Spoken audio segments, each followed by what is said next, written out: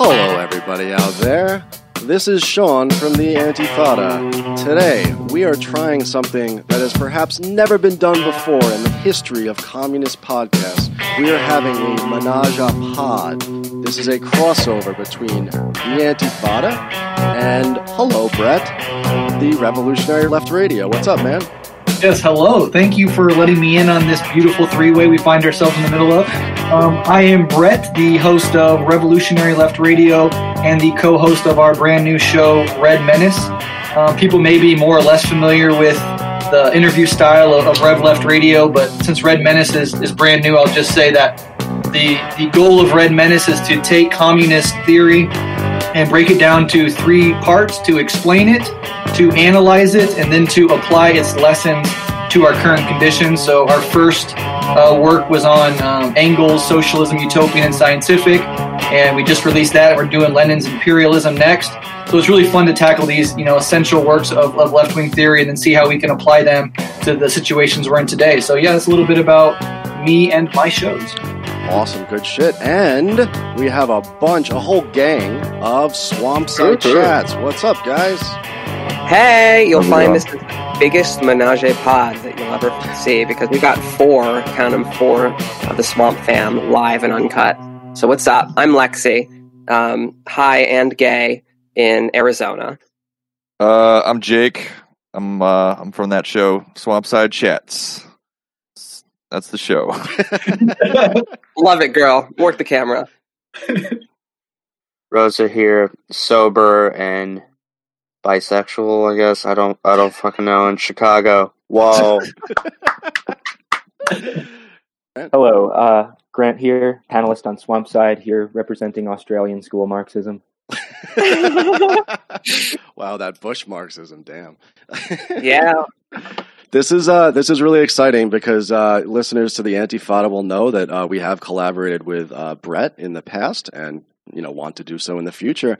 And I do believe that it was I the one responsible, Brett, for introducing you to what Swampside does? Yeah, you were the first one to bring them to my attention, and then I drove to the Marxist Center this autumn by myself, so it's about an 8-hour drive. Oof. And all I listened to on the whole way there and back was Swampside Chats. So that was really, I got baptized by fire by listening to 8 hours straight of Swampside. But I love it. So I'm glad to be able to finally collab with them too. Wow.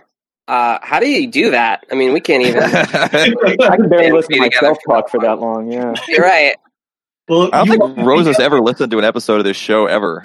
I have not. No, actually. I think that a true professional podcaster never listens to their own work. That's how you do it. I was getting this. I don't even know what I sound like. So, Go ahead, Jake. I wish I could say I was that cool, but I have listened back to episodes before. So, but yeah, I mean, I don't know. I feel like what we try and do on our show, because there's like a million podcasts out there where it's like they'll watch Breaking Bad or shit like that, and then talk about an episode, or they'll read a chapter from something and talk like that's basically what our show is, but with like Marxist theory instead of like pop culture stuff.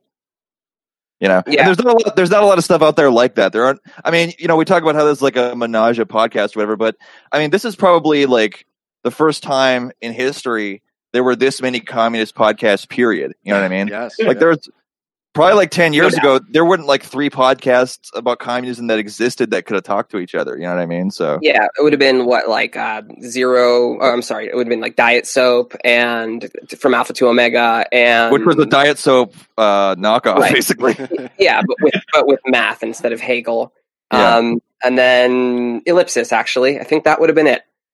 Yeah. Well, I think what you guys do is impressive and difficult. I think that if we break our 3 podcasts down, Antifada, we do a lot of different shit. We do some of that watch Handmaid's Tale and talk shit on it with a guest. We have all sorts of different cool folks on. We try to get into the theoretical stuff, but we never do as deep a dive as Swampside does, and you guys do it really, really well. And we aren't quite as eclectic as Rev Left is. The whole network of Rev Rev Left Radio is. So I think all three of us together are a trifecta of communist power. So I think maybe you guys want to mention about the Enemy Camp series you do, which is really good. So nice. Yeah. Oh, well, as we're coming together to form the real movement here. I guess we should kind of break down what Swampside does a little bit. We do all kinds of socialist texts from the past and present. We like digging old shit up, but we also sometimes delve into the Enemy Camp, which is our series of reading reactionaries and given the old Swampside take on it. We're not in it just to shit on them. We do think that, you can abstract useful ideas and concepts and insights from otherwise irredeemable fascists. And those are some of our most popular episodes. The Nick Land one, Uncle Ted's Excellent Adventure. That was a great episode. Yeah. And it's good to look at that stuff because, especially in the last few years, I guess for a long time, really fascism is like the perpetual boogeyman for the left even when it doesn't really even meaningfully exist or in any sense. So It's good to actually look at the actual theorists of it and to see the divisions within the right and not just see it as this kind of one giant monolith of evil or whatever, Yeah, we get to look at the mirror universe. Yeah. I particularly like the Nick Land episode because I have so much shit to read all the time that I don't set time aside to read reactionaries, but I know I would benefit from understanding them at a deeper level and all the nuances and complexity. So that whole little sub series that Swampside does is really useful. I highly recommend it.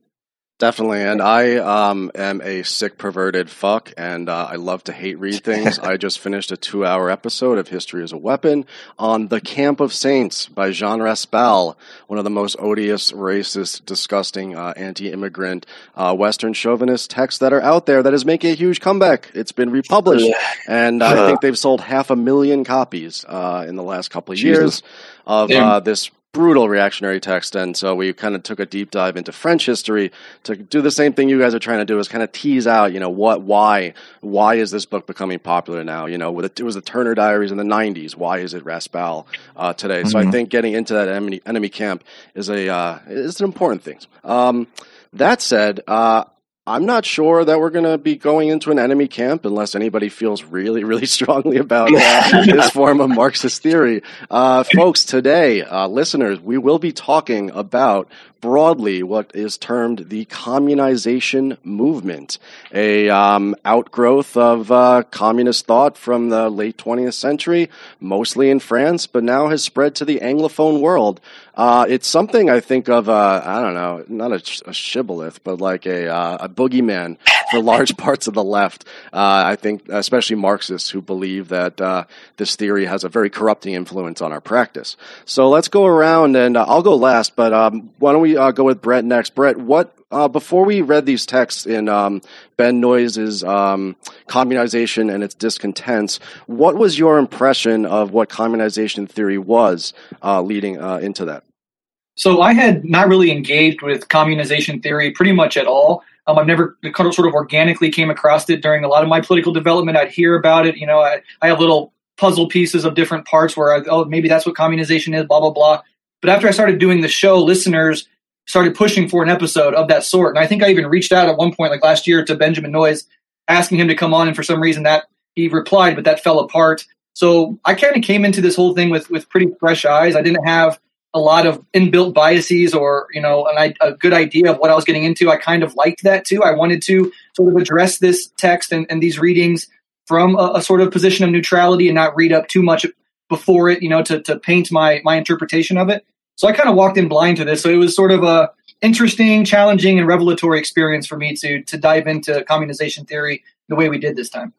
Excellent. Lexi, and then I guess we can do the whole Swampside round. What was your impression before you jumped in here, if any? Well, I experienced the wave of communization having moved to California years and years ago, looking for, some kind of adults that were left-wing in the United States, and still find it kind of lacking. But the point being is, while I was out there, Occupy Wall Street popped off in New York, and there was its parallel at Occupy Oakland.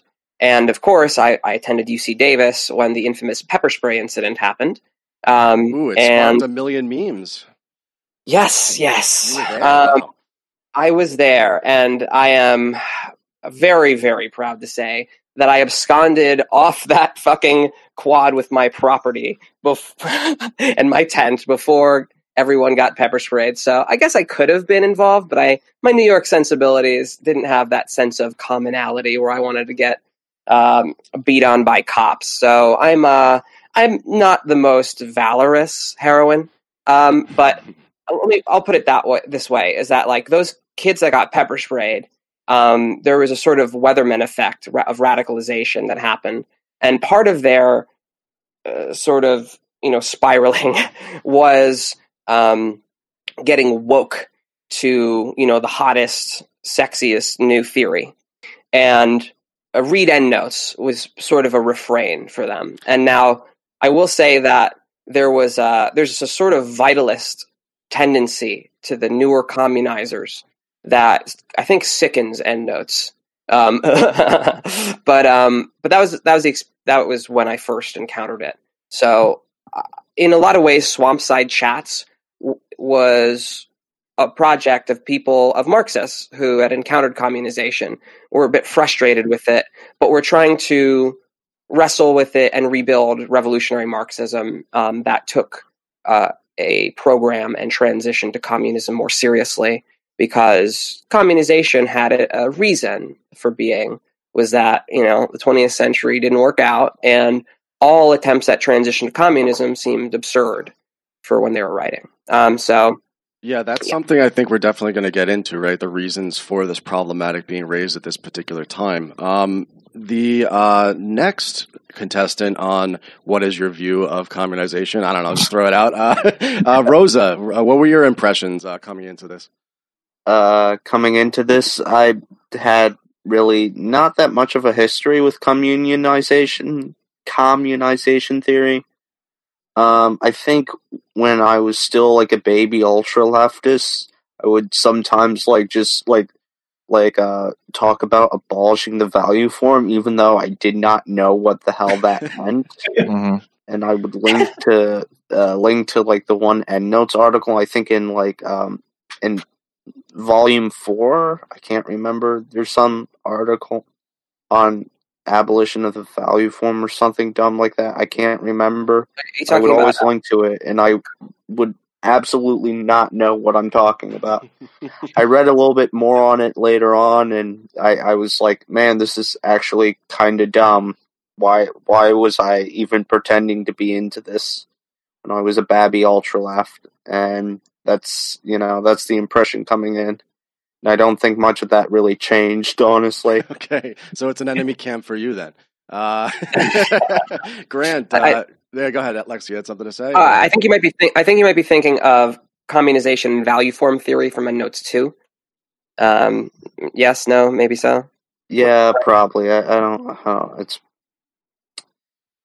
anyway, it's been a long time. Just a shot. We can go to Jake next. Jake, are you ready?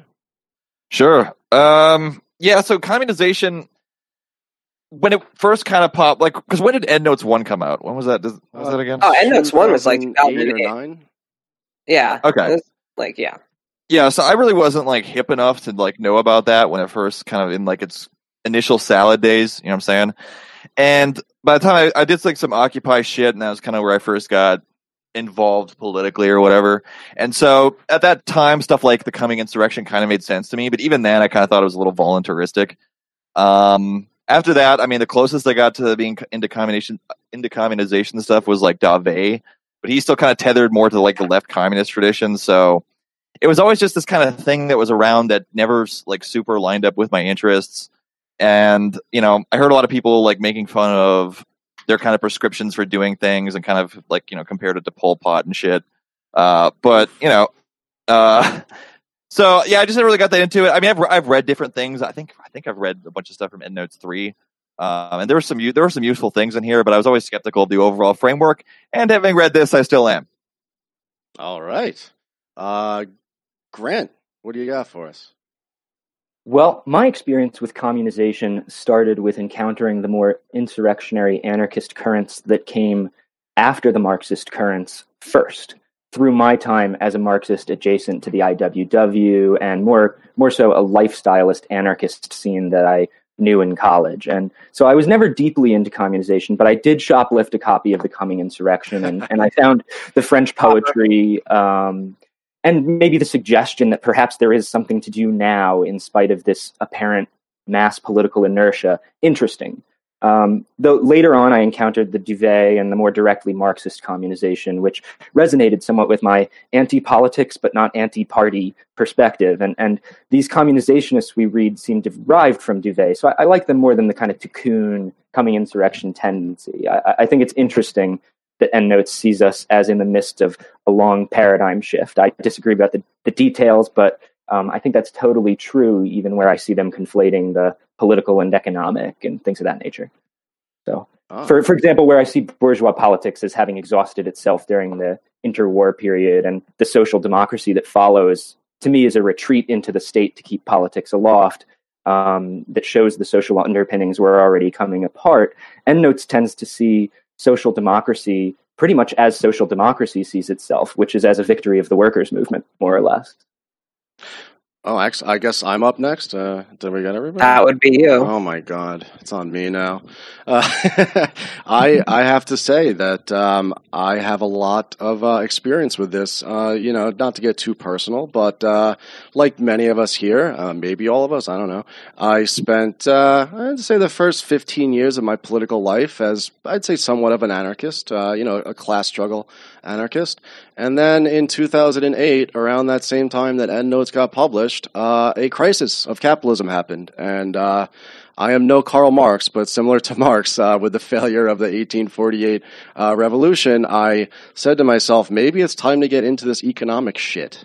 So I started to take Marxian analysis seriously, and started to do a deep dive into not only the primary sources, but also what came after it.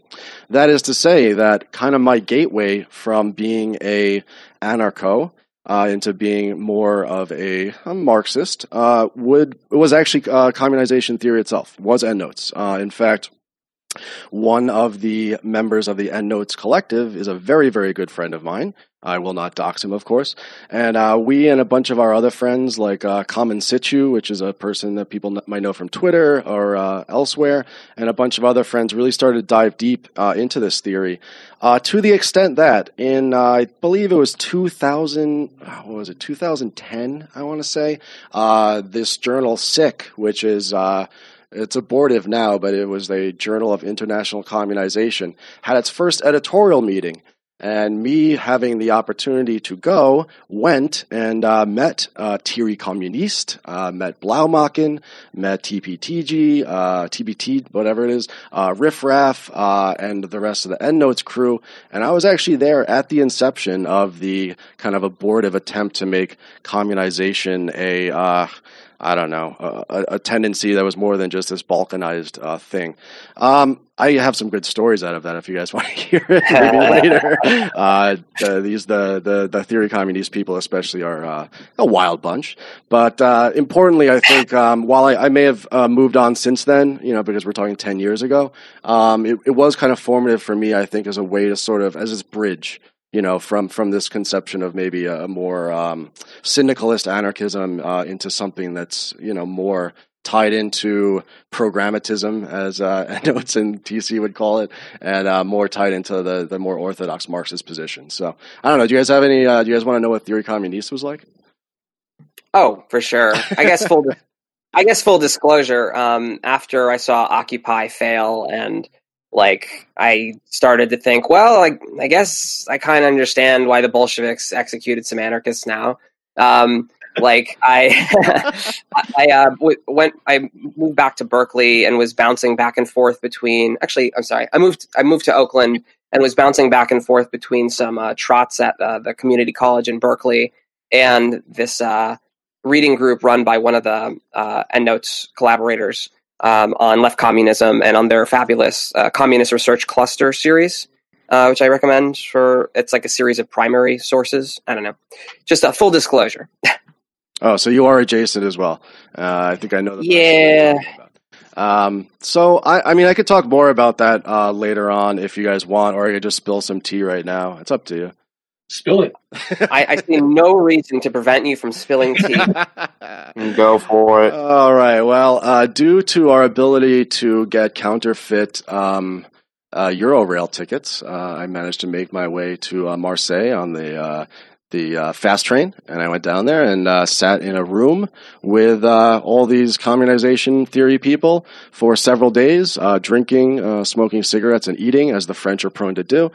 Theory communists themselves, they come out of 68, right? So for the folks at home that don't know, in May 68, there was a insurrection and near revolution in France that was abortive for various reasons, but all of the folks in TC experienced that and lived through that, and we're trying to grapple, I think, with that. So we're talking about old men, and without getting too far into it, I'll give the best story. His name is Woland. He writes, within the TC collective, but he also writes separately from that, Woland. Not his real name, but whatever. We were at the bar one night, we were drinking, and he said, we asked him, what is this process of abolishing the value form look like? Someone mentioned Pol Pot earlier, and with a glass of wine in his hand, Woland, this old man with long stringy hair, was like, "You do not," I can't do a French accent, he's like, "You do not understand what the horrors of the revolution will be." He's like, "For a generation, you will have famine and plague. There will be 30 years of a return to primitive surgery." And we're all sitting there like, wow, cool vision, dude. So that kind of shows where they're at in their headspace. Oh, so Pol Pot ain't that far off. Maybe not. Yeah. Apparently. Yeah. The frogs never fail to disappoint. Never.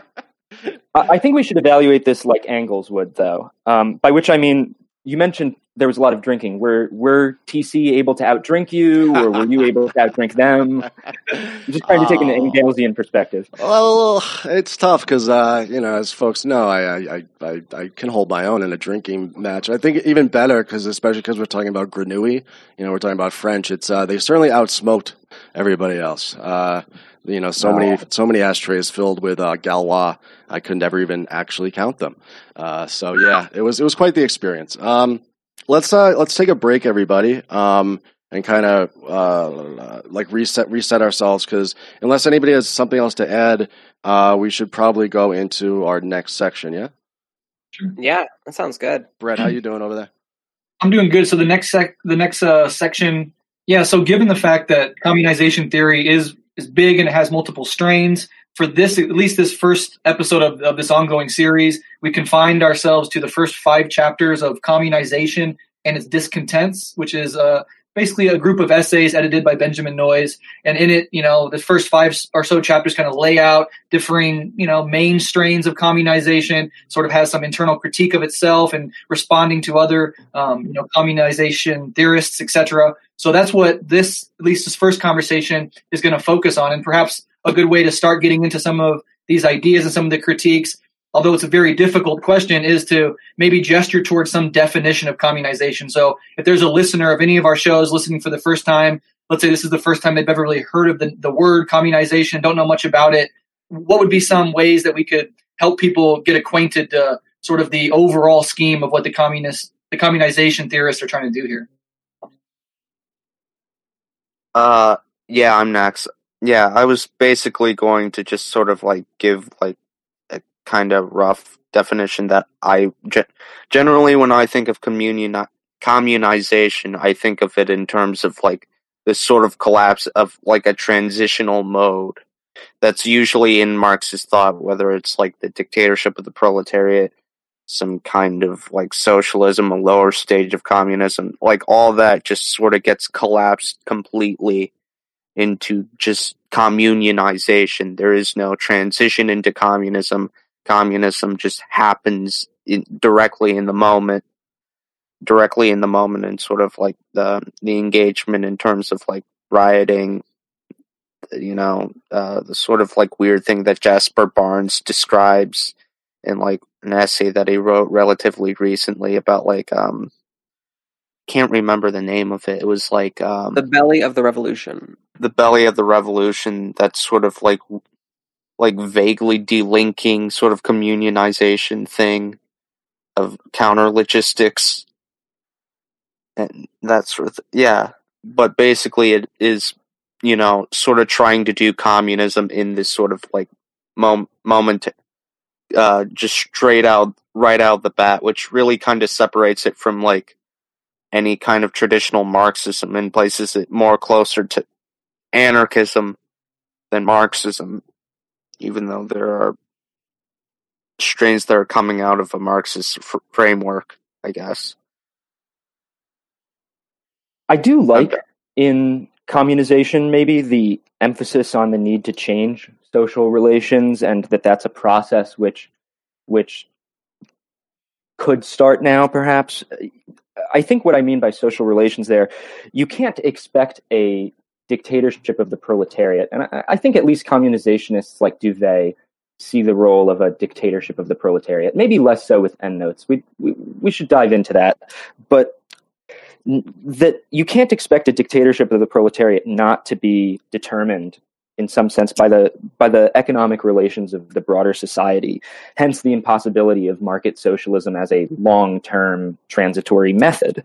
And so I do think there is some interesting things they're doing in challenging the idea of transition.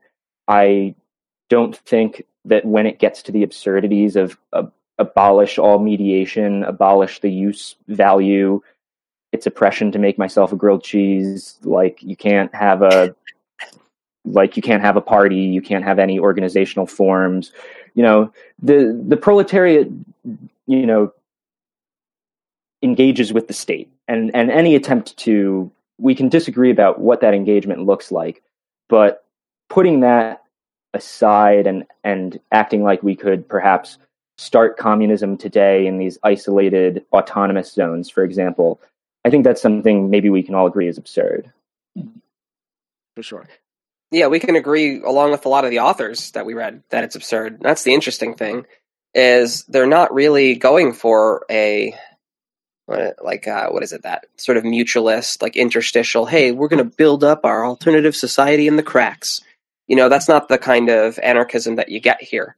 The guy, I think, who came up with the word communization, you can correct me if I'm wrong, of course, is like Gilles Duvet. And he kind of reminds me of an ultra-left Marxist, you know? Like, he basically thinks that the proletariat around labor activity, even if it doesn't have any need for a party, per se, will still be, like, you know, that will still be the revolutionary subject. And they will know their own name as they do it. And there will be some kind of, I don't know, negative process associated with like workers' identity.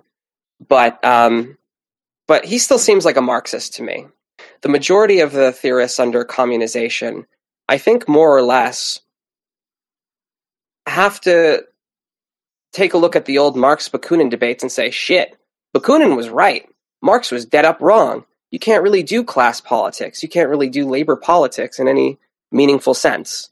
And any attempts at some class dictatorship is just going to end up like the dictatorships of the 20th century. Lexi, and are you saying that these people are neo-Bakuninists?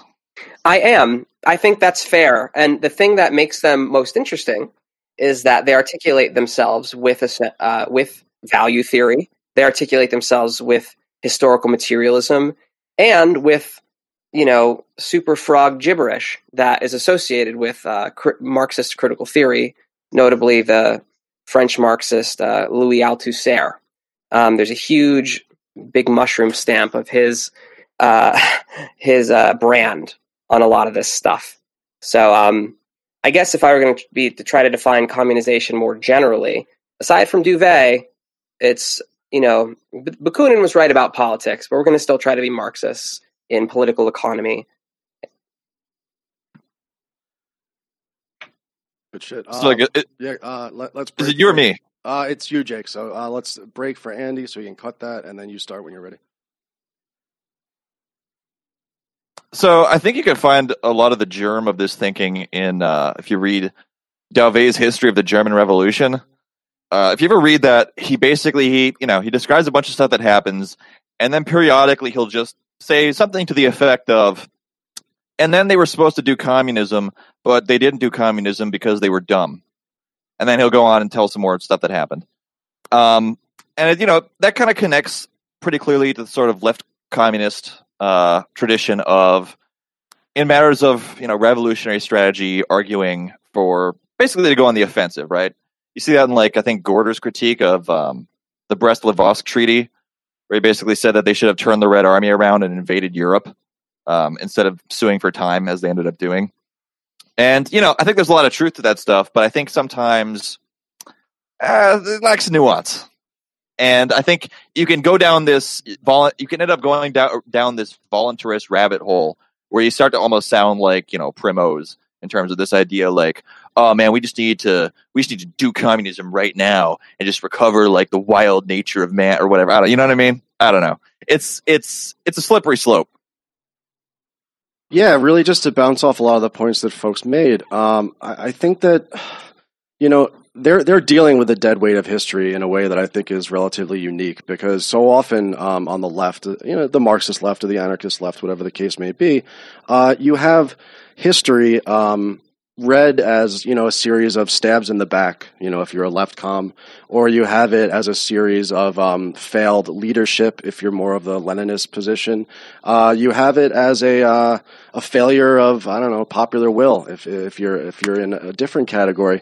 And I think what they're grappling with, and whether they do it correctly or not, I think we should give them a little bit of credit, is that this idea of sectarianism, this idea of these worker states that are supposed to wither away but never did, this idea that there are going to be these stages where certain aspects of capitalism will remain that will, eventually be overcome. What they call themselves programmatism as this sort of historical moment in anti-capitalist politics, they managed to create a sort of periodization, a way of bracketing off the history of the workers' movement within the actual development of capitalism itself. So, that is to say that it's a negative critique, right? And we know, all of us, right, that over the last 40 years, almost every semblance of, what was the traditional workers' movement is pretty much gone at this point in time. And a lot of people, as you guys have noted, especially like the Tikunists, have looked for a different historical subject out there to be that agent which brings the revolution along. What communization theorists, especially TC and Endnotes to an extent, say is that we're going to recenter the working class, the proletariat, as that agent. But in this historical period, because of the development of capitalism and social relations, the proletariat can no longer affirm itself, right? Be a class in itself and for itself, but it must immediately confront its own existence as a class. And communization is that process whereby the proletariat abolishes itself in the course of a revolutionary process, which is, sounds like some wild shit, but, they've got a pretty decent textual analysis of things. And, I don't know, it's a good, attempt maybe at trying to throw away some of the dead weight of the 20th century. I think you just partially touched upon what I was going to touch upon. I was going to bring up, Jake just sort of saying, oh yeah, and usually the critique ends with, and the proletariat didn't do the thing that it was supposed to do, communism. But there's a larger critique going on with the way revolution was viewed by just the workers' movement as a whole and the communist movement as sort of the affirmation of the proletariat's existence rather than, a sort of workerism rather than towards the self-abolition of the proletariat, which has some level of validity in terms of understanding how the workers' movement failed to a certain degree. However, it's still somewhat voluntaristic in its nature. Although I do appreciate the first volume of Endnotes is just Dave and I'm forgetting the other group. Theory Communist. Yeah. Theory Communists going back and forth in a series of polemics against each other about essentially what is sort of hardline structuralism embodied by Theory Communist and sort of a more voluntaristic kind of understanding of what went wrong with the 20th century communist movement with Dave. Yeah. Also, I want to make a short comment on like Benjamin Noyes in general. Like, Benjamin is pretty good at like breaking down the weaknesses of these sort of like, I'll just call them academically trendy sort of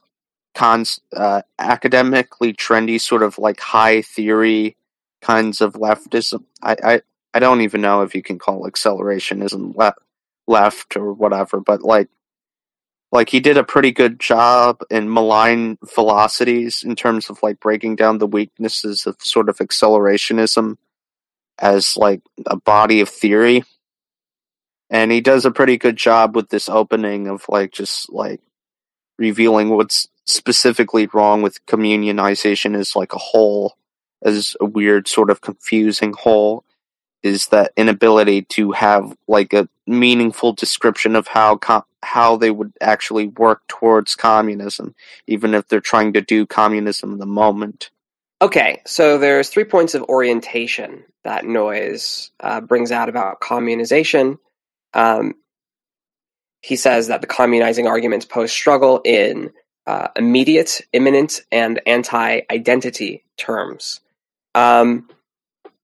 Immediate would, I think, just be the sense that there's no transition to communism.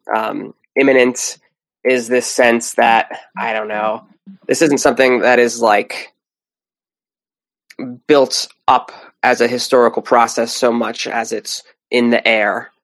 That's vague, but it's vague. And then there's the anti-identity portion, which is probably the thing that is most, I don't know, obscured by the way that it's progressed as a scene. And that's like not just against workers' identity, but against the stability of identity more generally, and how that functions as a revolutionary process. I don't know if that helped anyone. Yeah, that's fine. I think that all of us are attempting to grapple with definition of something that is very hard to define. So all of us together with Ben Noyes, I think we did a decent job. Before I throw it to Brett, as we move on to sort of our more critical analyses, the only thing that I would say, is especially when you're reading Theory Communiste or Endnotes, which are, highly structural and maybe the more advanced theoretically, of these pieces, a lot of this is happening on such a high level of abstraction that it's very hard to take anything like practical out of it, which I think is one of the things that we're confronting here, is that we're talking about, the totality, we're talking about the value form, we're talking about modes of production and like giant world historical events that are happening in just such a high plane that, I think some of us are a little lost. I know that I am, if only because that is the terrain on which they're dealing. So, Brett, maybe you have something to say about that, or just in general, what are some of your critiques about the communization theory? Sure. So we've talked about there being different strains of communization, and broadly speaking, I guess you could say there's like a more Marxist left com strain, and then a more like insurrectionary anarchist strain inside communization broadly. But the one thing from my understanding that they both agreed on, like a core premise, is that the radical projects of the 20th century, especially those of Leninism, which is, I think, what they mean when they say the projects of the 20th century, they argue that they're complete and abject failures. And more than that, one of the essays even called it, quote unquote, terrible and bloody failures. So I guess just right away, I reject that premise. So that might give you an idea of where I'm coming from throughout this discussion. I feel a strong temptation to lump the varied assortment of poetry and eclectic theory and like insurrectionary ideas under the banner communization into the category of utopianism that Engels showed the limitations of, right? Any bundle of communist theory, which like from the outset rejects a scientific approach to revolution, rejects the most successful and viable attempts at proletarian power of the past as unmediated disasters from which no real lessons except negative ones can be drawn, which calls like the greatest challenges to capitalist imperialist hegemony from the last century mere coup d'etats, which at one point they called the Leninist taking over of state a coup d'etat as opposed to a revolution, and which instead relies on, which I think communization theory largely relies on, basically ideas generated by obscure groups in Europe with no real base of mass support.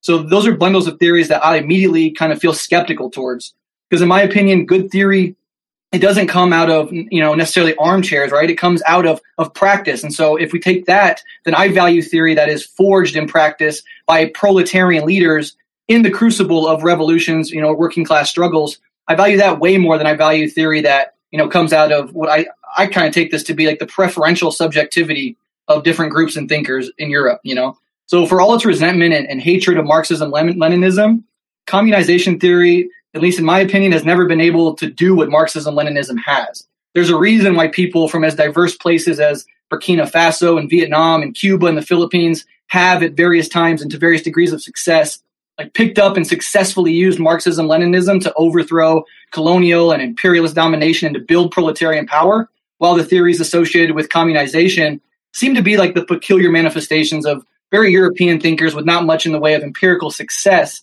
to back up the legitimacy of their theory. And so I guess I'll stop there and just sort of punt the ball back over the net, because that's kind of where, I'm initially coming at this stuff from.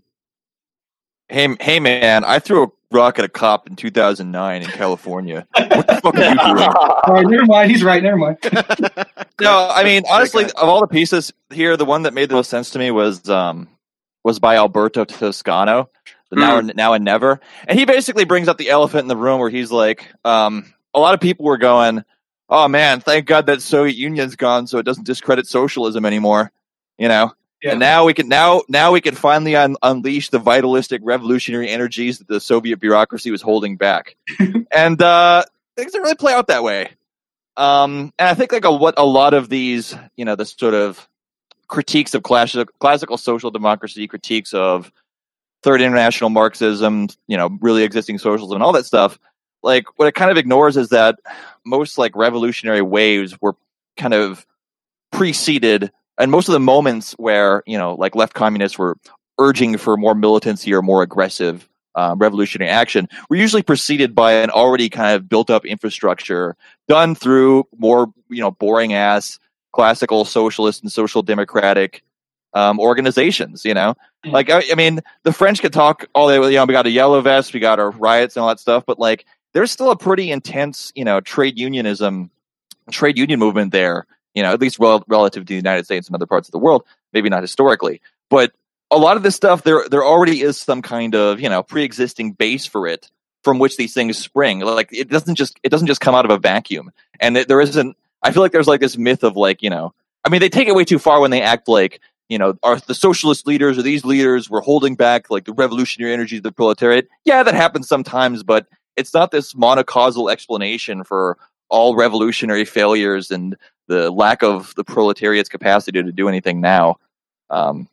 So yeah, that's kind of my take on the problem. It's a problem that you find in some left communist criticisms, and you also find it, I think, even more intensively in the sort of communization currents recently.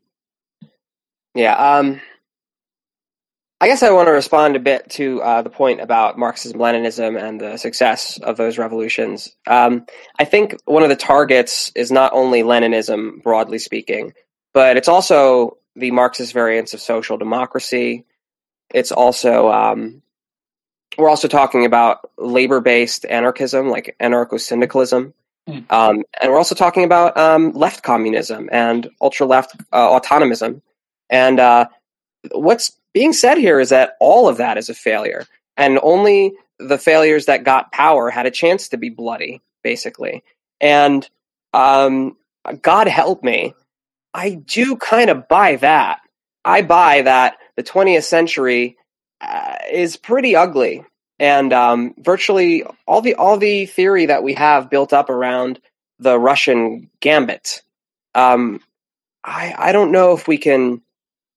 I don't know how to apply that stuff if we wanted to. And that doesn't mean I'm an anarchist or an ultra-left or a left com or any of that. I think of myself as a revolutionary Marxist. I think there needs to be party and program. I think there needs to be a critique of imperialism and of the kind of revisionism that you see in the right wing of the social democracy. But it actually strikes me that, empirically speaking, their weird theory that there's some kind of block on class identity right now, that class belonging appears as not something liberatory, but as kind of an imposition on people's desires and sense of self. That seems right to me. And there is an empirical resonance that EndNotes even kind of taunts Duvet about. And I think it's EndNotes 3. They're like, you said when there was going to be a crisis that people would realize labor politics again. Well, I don't know about that, man. What happened instead were these uprisings with these kind of fictive unities, these like names that people invent to try to build some kind of temporary unity, like the 99% or what have you. And instead of forming any institutions, they either fizzled out or the institutions that they did form ended up being used against them. I mean, Syriza is the best example. So there's an empirical resonance to the communization jibber jabber that once you get through the fucking wizard speak, I think provides a real challenge to all revolutionary Marxists that aren't just Marxists in the sense of analysis, but in the sense of politics, in the sense of party and program. I think we all have to take this stuff seriously.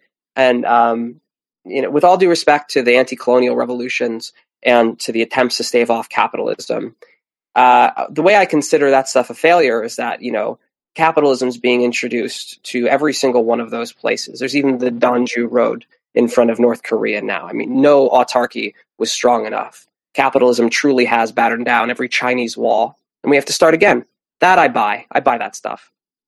All right, so basically I gotta go soon, but I'm just gonna try and hit this in one big sort of, load.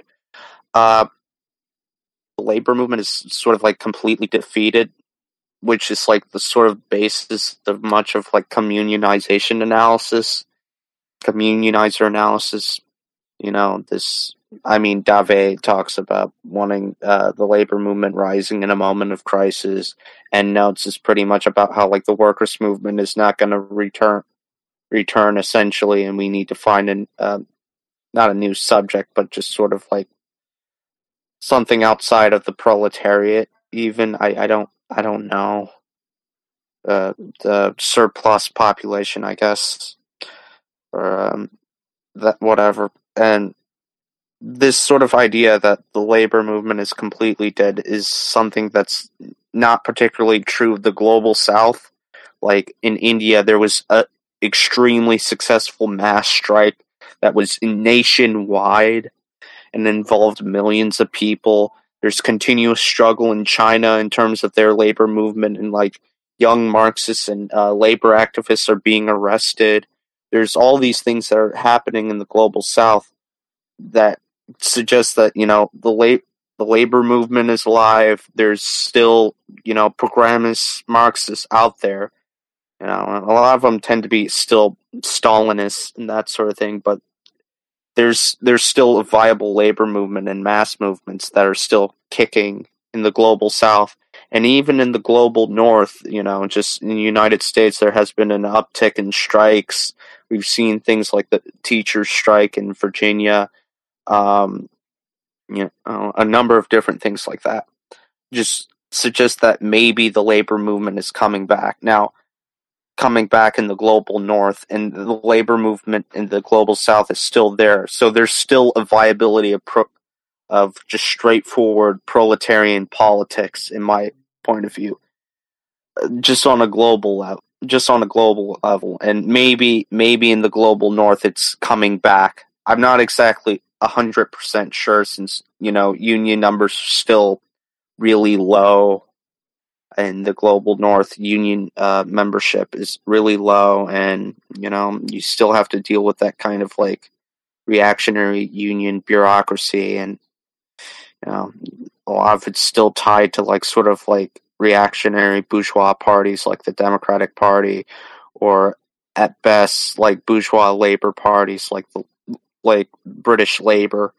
But yeah, and secondly, I really want to stress, even though I don't necessarily agree with the idea that the 20th century as a whole, communist movement as a whole, is a complete failure. There have been major successes in terms of like just raising standards of living in in like the developing world, just supporting a lot of people, like liberating national liberation movements, getting independence for colonialized and imperialized peoples, that sort of thing.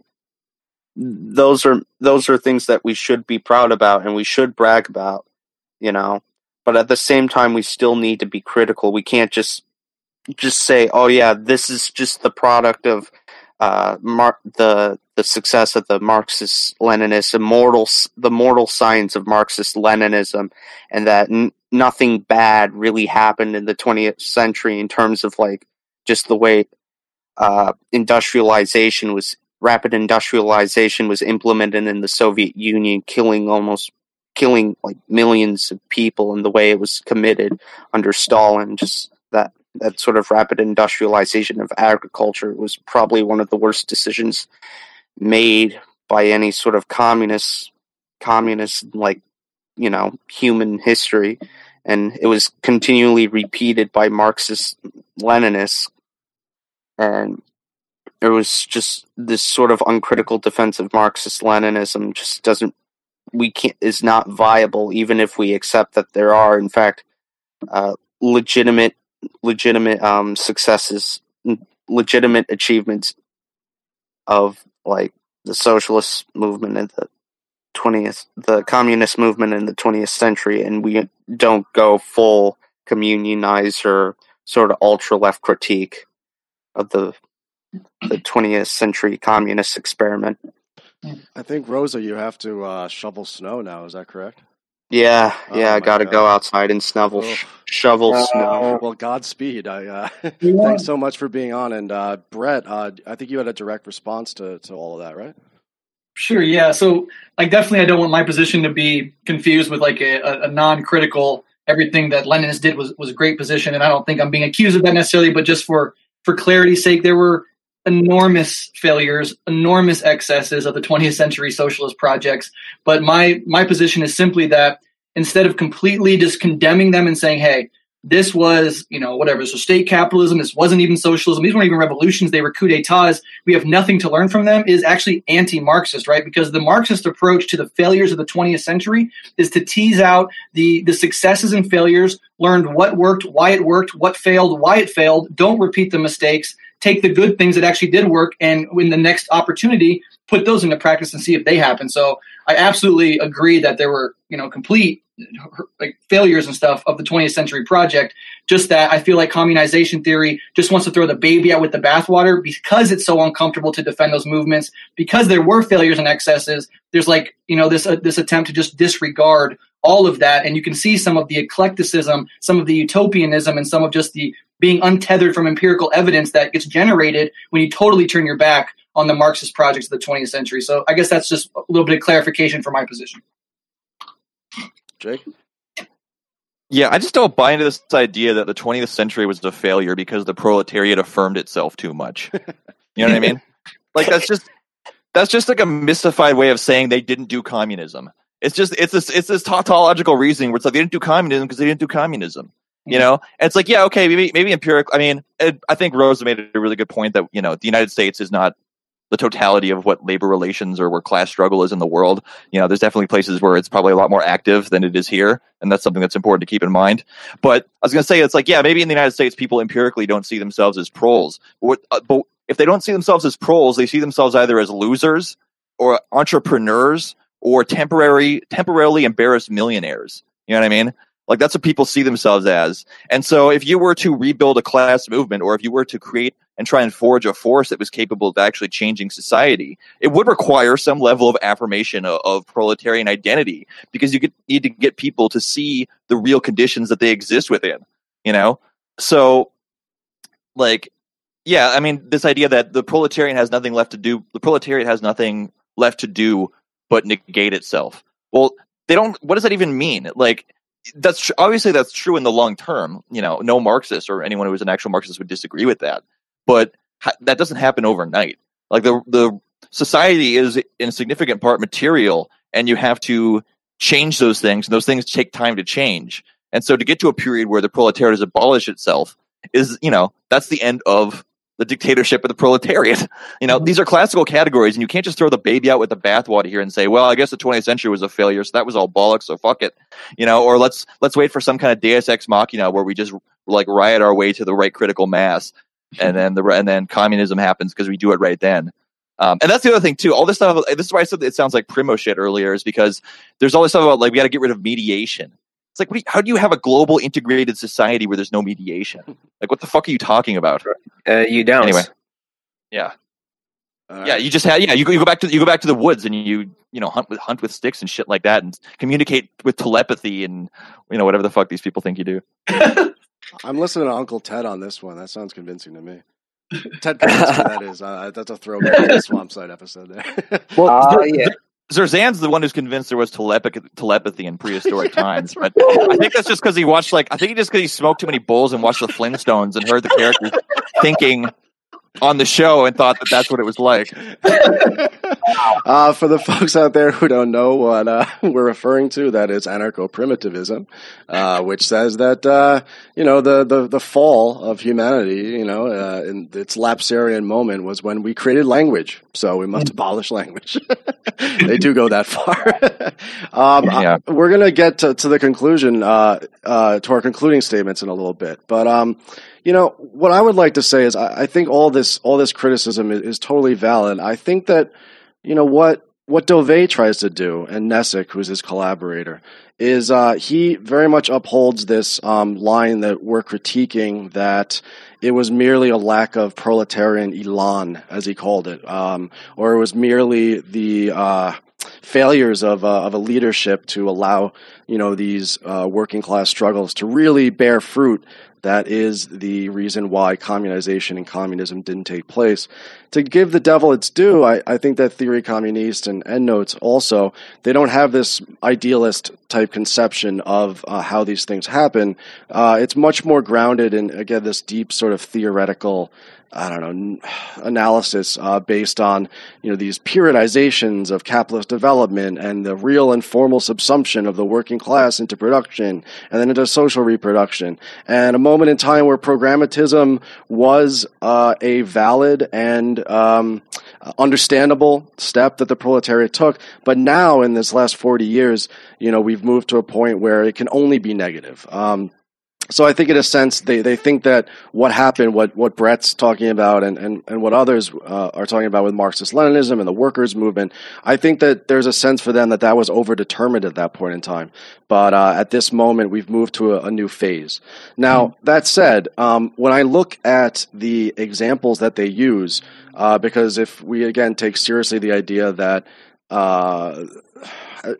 working class activity comes directly out of the material and social conditions that they are struggling within and struggling against, I don't find the riots and the suicidal struggles and the factory, the severance packages that TC talks about, or the piqueteros in Argentina, these kind of like non-workerist moments and events, I don't find that convincing empirical evidence to say that we are in this new phase and that there's no way forward with affirmation and programmatism that we must be purely negative in this particular stage. I think that they try to bring some empirical on the ground examples to bear, but I'm not convinced by what they give that as folks were saying, that programmatism or affirmation is dead at this point in time. They give it a shot, but I don't think they do it.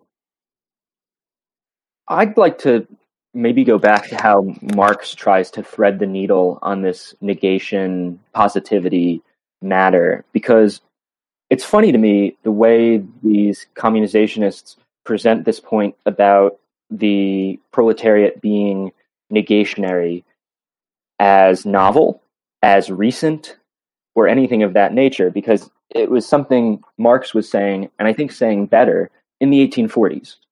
If I could quote, I quoted this actually pretty recently on Swamp Side, so our listeners will have to bear with hearing it again. But if I could quote a contribution to the critique of Hegel's philosophy of right from 1844, where then is the positive possibility of a German emancipation?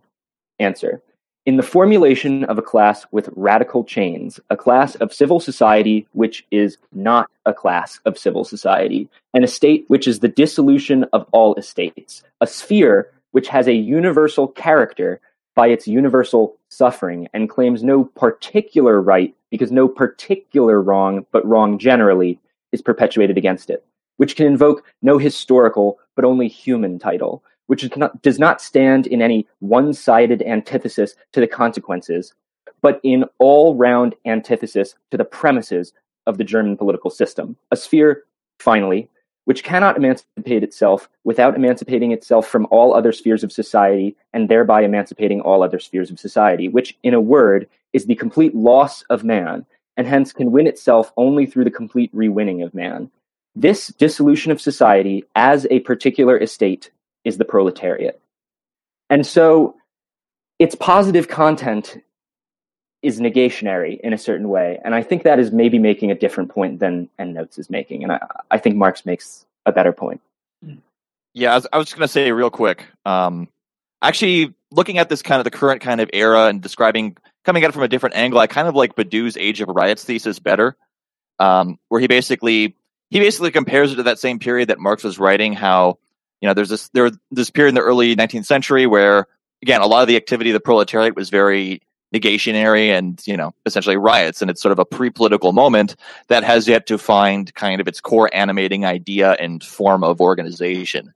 And I think that it's important to look at questions of organization, but not to become too fixated upon it. And I can see how stuff like this leads down a rabbit hole of trying to find the perfect sort of organization without focusing on its outward effect on society. But right. Anyway, I was just going to, actually, as hard as I've been going at this stuff and communization as a concept, like all the different like kind of publications historically like associated with it have had interesting insights and pretty good articles, like even Endnotes, like, there's a piece in there on like the horizons of feminist struggle within capitalism. That's pretty good, So, some of the stuff's worth reading, but the overall kind of like framework and concept of communization is what I would tell people to take with a grain of salt. I don't know if that's like an acceptable segue, but that's just kind of. If anyone has anything else, that's cool. I don't know. Yeah, no, I think that we are ready to segue out to some concluding remarks to synthesize things. Unless anybody else wants to jump in, speak now or forever hold your peace. What was your favorite text out of everything we read? I know, Jake, you said you like Toscano, and I'm gonna jump on Team Toscano too, just because I think he takes the future more seriously than everyone else. But what did everyone think of, in that regard? What's your favorite? For me, I kind of like the chapter 2, communization in the present tense. I really do like TC and Endnotes much more than I like Daquan and the Invisible Committee, for what that's worth. That's probably because they're more rooted in Marxism. But yeah, I kind of just enjoyed reading chapter 2 more than anyone else. I gotta say the same thing. Yeah, I thought that rereading it, because I've read it before, but I think the Theory Communiste, whatever you think of their conclusions, the method was really fascinating. Kind of rereading of theory and history that was, I think, novel and enjoyable in a bizarre, self-immolating way as I plowed my way through it.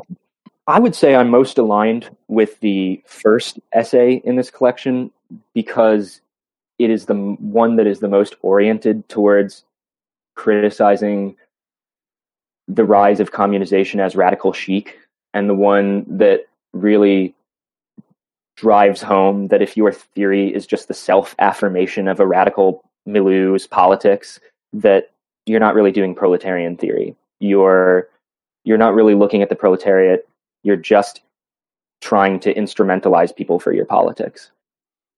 All right. So for concluding remarks, I just wanted to say that, this is a difficult, topic to tackle. There's lots of facets to it, and we have, 5 or 6 people in this conversation. So I'm excited to see how the rest of the series plays out, which will be without me, but I'll definitely be tuning in as much as I can. But as for concluding remarks, I think whenever I engage with theory, there's a couple of things that I'm really looking for. And some of my critiques of anarchism gets extended to communization, especially when it comes to the fear of how you can avoid merely becoming isolated in communes or autonomous territories, right? For me, socialism must challenge global capitalist hegemony. And that means socialism must be big, it must be powerful, and it must be able to fight back against capitalist imperialism or just, the economic imperialism inherent in capitalism. And I'm not sure that communization is capable of doing that, in part because I don't think that they have a mechanism by which to build and maintain a mass base of support. It seems very eclectic, voluntaristic, as has been mentioned before, and there's really no way of, in Leninism or Maoism, this constant engagement with the masses. You build proletarian power through going out, serving the people, showing them through your actions that it's the communist who can fight your landlord with you. It's the communist that can make sure that your kids have healthy food, and not sitting back and just writing endless theory that regular working people will never engage with. So, not only do you need that, but finally, I think you need a mechanism by which, after you build a revolution, how do you defend it, right? And by defending it, you have to suppress counter-revolution, and if possible, you got to fund, arm, and materially help in any way you can other socialist movements around the world so they can spread and grow. And I think on all of these counts, communization, at least what I read of it here, which, to be fair, is just a slice of the overall pie of communization. But I think on these counts so far, communization fails. And I'll just wrap up my closing account with how J. Malfawad Paul in The Communist Necessity wrapped up his subchapter on communization. And he says, what do these theories offer then, even according to the general standards of creative quality? The same movementist spontaneity, the same vague insurrection, the same distant horizon. Eclecticism is barely imaginative. It is about as creative as an elementary school collage. And in this eclectic mobilization of theory that is only imaginative in appearance, there is a return to all of the utopian mistakes of the past. So I think that might be a little too harsh. I kind of walk away feeling very much in line with JMP right there. So those are my closing remarks. All right, Jake, what do you got? Well, and to be fair to the communization, especially contemporarily, they're grappling with some very difficult theoretical questions. Mm-hmm. But the issue that I have with them is that they're kind of drawing the wrong lessons from the 20th century, and their framework sucks. Like this idea that mediation is the problem, or is a big part of the problem, doesn't really help anybody. And the fact that they're not really tethered to any quote unquote real movement or whatever, and that they don't seem to see this as like a significant problem. It's problematic, for lack of a better word. And give me a second, let me think. And yeah, I mean, I certainly don't have the answers to the questions of, what is the correct revolutionary strategy right now. I leave that to Mike McNair. But I think that should have lost my train of thought. That's all right. That's what editing's for. Sorry, Swampside Live people out there. We got you. Yeah, I mean, it happens from time to time. I just think their framework sucks, and that it doesn't really it does rely on spontaneity, and that you kind of have to. You can't completely eliminate spontaneity from the equation, in terms of revolutionary strategy, but placing so much emphasis on the spontaneous initiative of the masses, not only to get things going again, whatever that means, but to know how to make communism. That's a problem, because society is a complex machine where you can't just be like, oh, well, if people want to do poetry instead of making bread today, there will be no bread. It really does seem like a recipe for disaster. And so I would like to see something that had a clearer medium and long-term vision of what things might actually look like, if only from a speculative standpoint, because just leaving it up to the spontaneous energy of the masses, I don't think is a very good idea. And I think that's something that oftentimes, Mao gambled on that, and look how that shit worked out for him. Anyway, that's enough of me rambling. Somebody else can probably speak in a more coherent, articulate way right now. Let's see. Well, okay, I'll speak anyway. Does no mediation mean no condoms? I mean, people need to anyway. So in general, I think the Anglo expression of communization ends up being the best. Why do I think this? It's because they end up being some of the only people to actually bother reading the analytical Marxists, which are some bow tie nerds that use academic norms of bourgeois society to do Marxist theory. But they read them as I've always wanted people to read them, which is backwards, because most of these analytical Marxists end up revisionist or reformists of some variety, the exception of Robert Brenner. and most of them are students of Robert Brenner, I should say, that they really get the not the straw man, but the Iron Man version of the challenge that that analysis presents us when we realize what a long shot we're dealing with for communist revolution. And I think, like Jake said about Mike McNair, that the project of rebuilding revolutionary Marxism, essentially from the ground up, but not totally, but not totally. That's something that we need to take seriously as Marxists. Mike McNair doesn't like to be called an analytical Marxist, but I think that he is in all the best ways.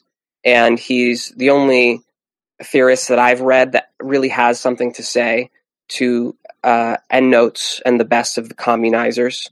And it's really this: how do we grapple with the representative institutions of state, of politics, so-called, and dismantle the body of armed men that holds the bourgeois state together without being sucked into the swamp and defending the bourgeois state?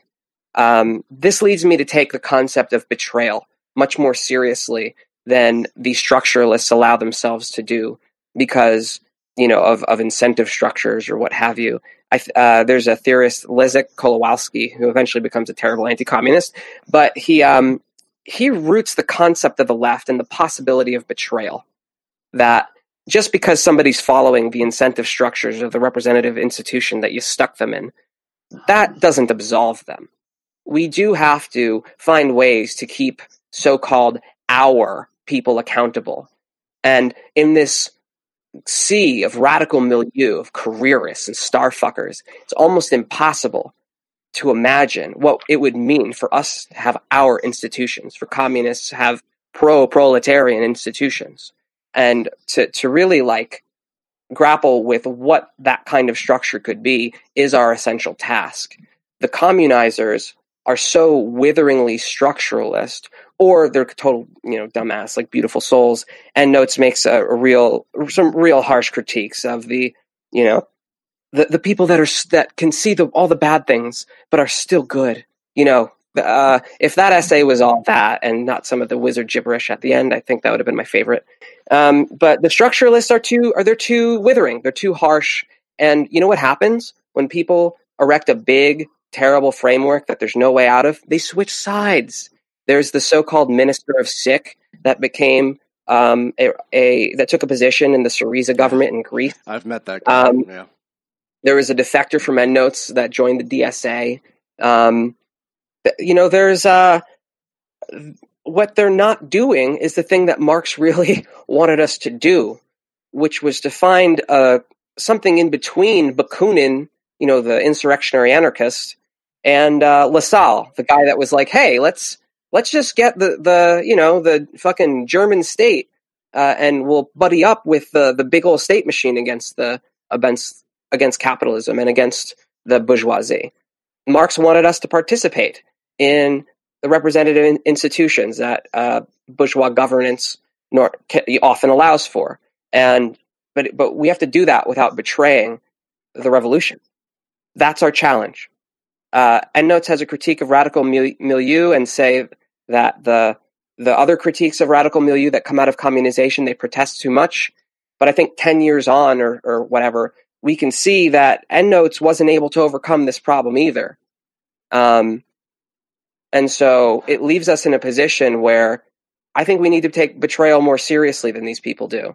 Maybe not in the naive way that, the Maoists do or whatever, but they do take the wrong lessons from the 20th century, even if I think their overall viewpoint is very sober and maybe a more responsible starting point than, a revivalist of a lost cause. All right, Grant, what do you got for us? Well, I think even communization seems to be part of this general left tendency to put politics first in a very instrumental way.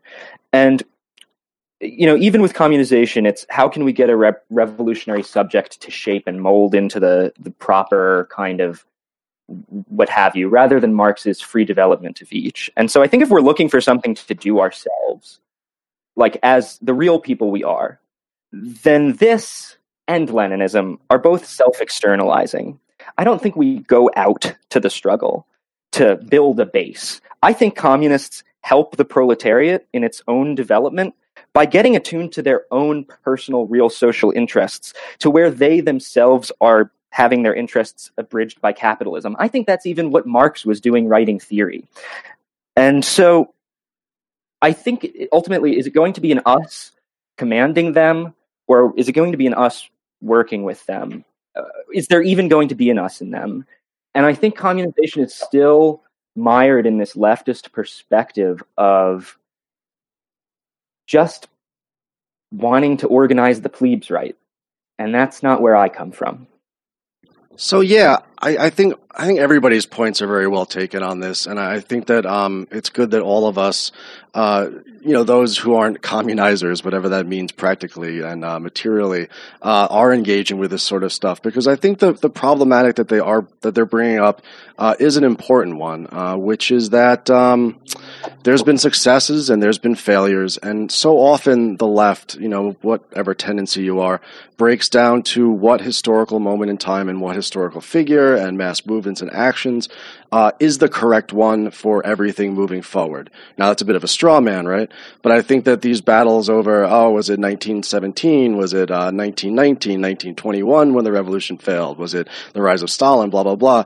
I think it's not only alienating to a lot of folks who aren't as nerdy and into this stuff as we are, but I think it also doesn't do enough justice to the ways in which the 20th century, as bloody and brutal as it was, is gone now. It's left us. And I don't mean that just in we shouldn't learn any lessons from it. I mean that a lot of the chief concerns of revolutionaries, communists, socialists, anarchists, and otherwise, of the 20th century was the development of productive forces. Was how do you turn an insipid, what's the word? How do you turn a newly born working class, and how do you take a peasant population, and how do you increase those productive forces to the extent that you can build socialism, let alone communism? I think that maybe what EndNotes and TC and these others do well is they caution us that the issues that we face today are not the same as they were in the past, and if we don't have to accept their solution to the problem, their practical solution, which is this kind of immediacy and this sort of full negationism. But we should take seriously the idea that developmentalism is not what we need to be shooting for right now. In fact, if anything, the productive forces are very pregnant right now. And what we would have to do if the working class were to come into power would be ultimately to start dismantling a lot of the extractive and destructive industries that capitalism has created that's destroying this world. So I think that, if anything, the lesson I get from this first little, dip into the communization is that we should be thinking on our feet, we should be looking at real movements, and we should try to, freshen our own theory and our own praxis moving forward so that we're not imposing on today the lessons that were learned in the past, while we're also not forgetting those, and understand that in some ways, because of development, we are in a new world, a completely new world that puts up new problems and ones that we're going to have to solve in potentially very novel ways. Because the last thing I'll say is that, as everybody here knows, and many of the listeners have heard, feudalism took hundreds of years to give way to capitalism. And we're only about 150 years into a new transition. We might fail. We might end up in the ruin of the contending classes, as Marx said. But, the day is still young. And so I think that the positivity that we had in this conversation in terms of what we found valuable is something that we should take forward and continue to talk about, whether it's in the frame of communization or just simply what is to be done in general. So I don't know. Does anybody have anything else to throw out there? I think we did a good job, guys. Well done. This has been a tremendously satisfying conversation, and I look forward to all of our installments coming up. Hell yeah! And Thank you so much for joining us, Brett, as well. Hopefully, maybe sometime down the line when we're wrapping up or something, you might want to pop in. But I understand if you don't want to read, 400 pages of wizardry. I feel like a real anti-Harry Potter tendency among this swamp side people. No. That's okay. No wizard school fantasies allowed. Bro, I do want to say thank you both for having me on this introductory episode of this ongoing series. Like I said, I've only got a little slice of communization theory, so I actually do look forward to listening to your two shows, continue to collaborate and teach me more on it. Really appreciate all the hospitality, all the different opinions. I love Swampside Chats. I love the Antifada, so long live the collab. And long live Revolutionary Left Radio and the Red Menace and all of the podcasts within that network. Thanks so much, everybody, to Brett, to Lexi, to Grant, to Jake, and to Rosa, who's currently shoveling snow. It's been a real pleasure, folks. And great episode. We'll call it. Peace. Yes.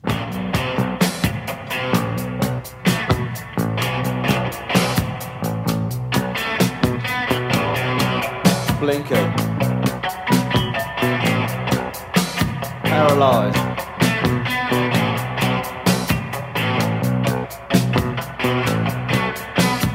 Flat on my back. They say our world is built with endeavour, that every man is for himself. Wealth is for the one that wants it. Paradise, if you can earn it. High Theory is a joint project between the Antifada and Swampside Chats. History is the reason. Visit patreon.com/theantifada and swampside.chat for more. Until next time, comrades, take a puff and pass it to the left.